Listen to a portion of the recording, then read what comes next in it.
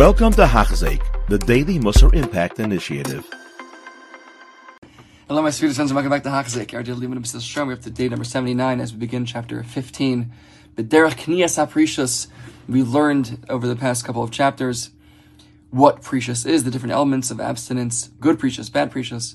Now that we have a better idea of what that is and the general rules and categories, now the Ramchal is going to share with us how to acquire Perishus. He's going to focus specifically on Perishus from the more general idea of Perishus that we've discussed, which is that of material physical pleasures. Hine.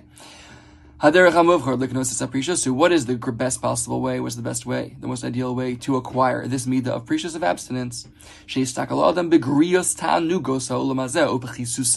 For a person to think about and contemplate the grios, how deficient the pleasures of this world are, and how just like base and low they are.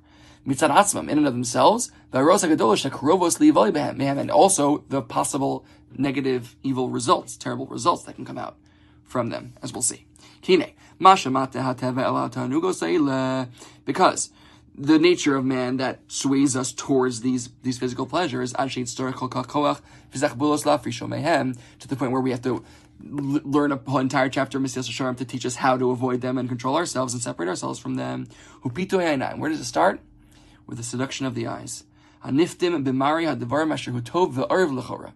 seduced by things that look very shiny and exciting at first. But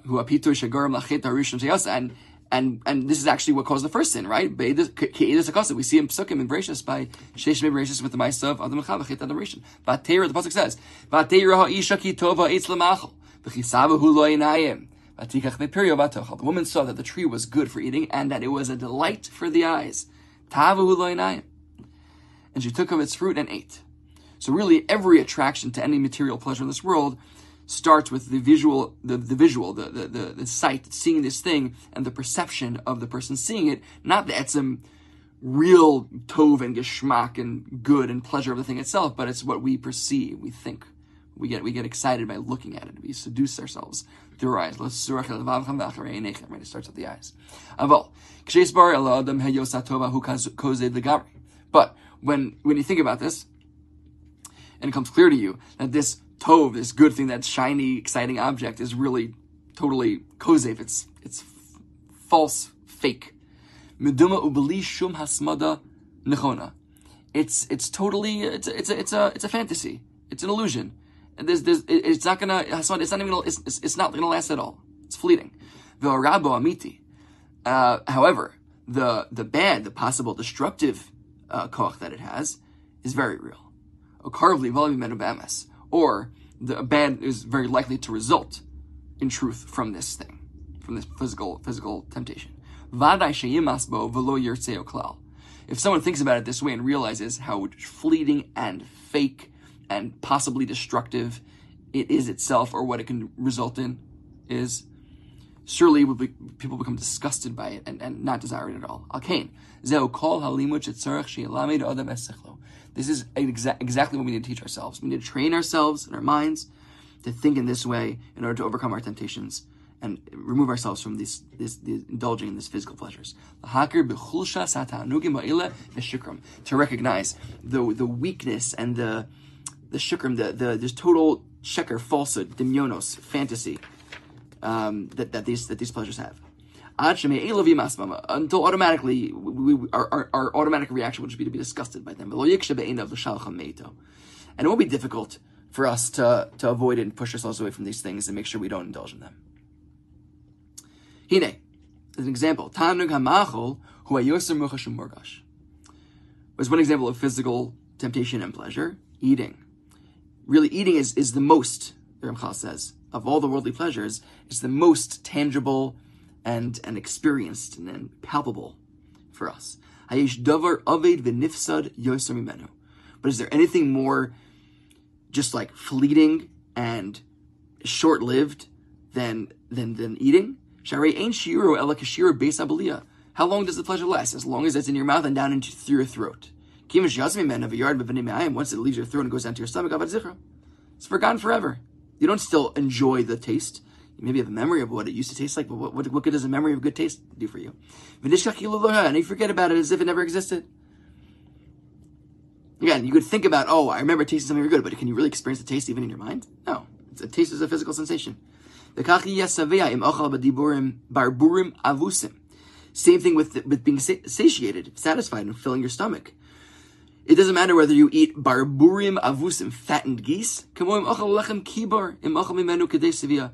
just as much as if he ate just wholemeal bread, whole grain bread, if he ate enough to satisfy his hunger. So certainly even more so when this idea becomes more compelling, when he thinks about the possible sickness that can come to him after having such unhealthy eating habits, or at least the sluggishness and the heaviness and uncomfortableness that comes after eating a lot. Like I could never have the yeshiva lunch back in the day, typically, because it was too heavy for me. I would just end up, in bed for second Seder. It wipes me out.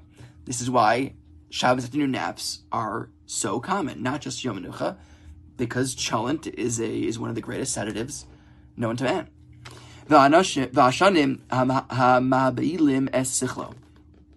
well as the drowsiness. This is what we're referring to, the drowsiness that dulls your mind.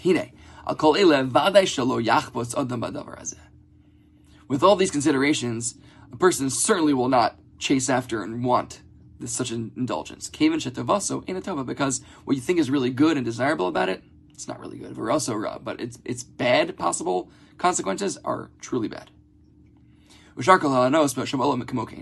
All worldly pleasures outside of achila itself, same thing applies. If you focus on them somewhat and their nature and what really you're getting out of them, you'll see that even the illusion of goodness and enjoyment and pleasure that you see in them, it's only for a fleeting moment.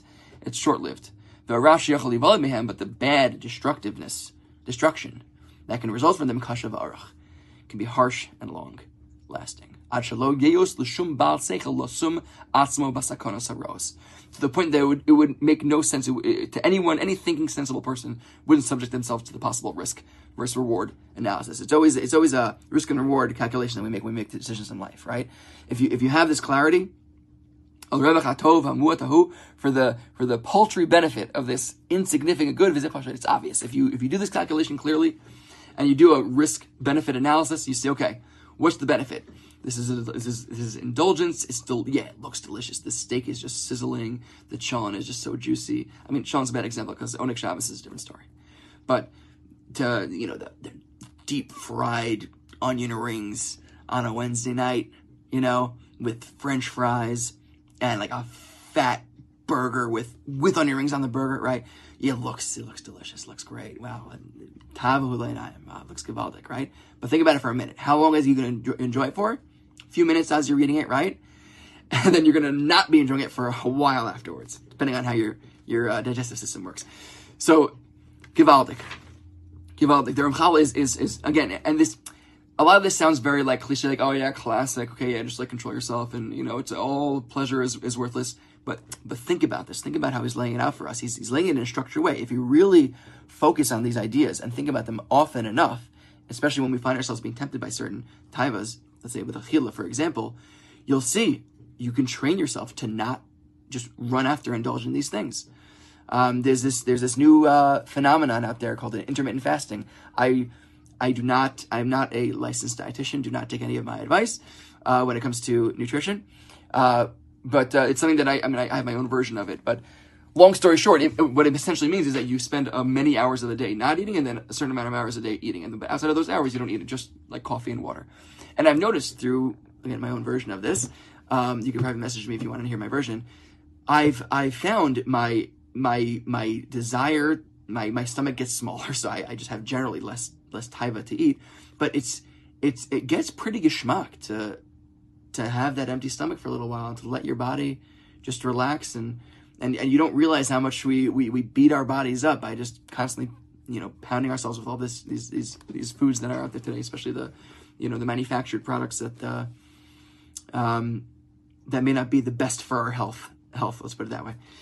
So we'll wrap up here for today, and tomorrow we will finish up the Ramchal's advice on us how to acquire Perishus, and then we're going to get into the next step within each midah, which is what removes us from acquiring Perishus.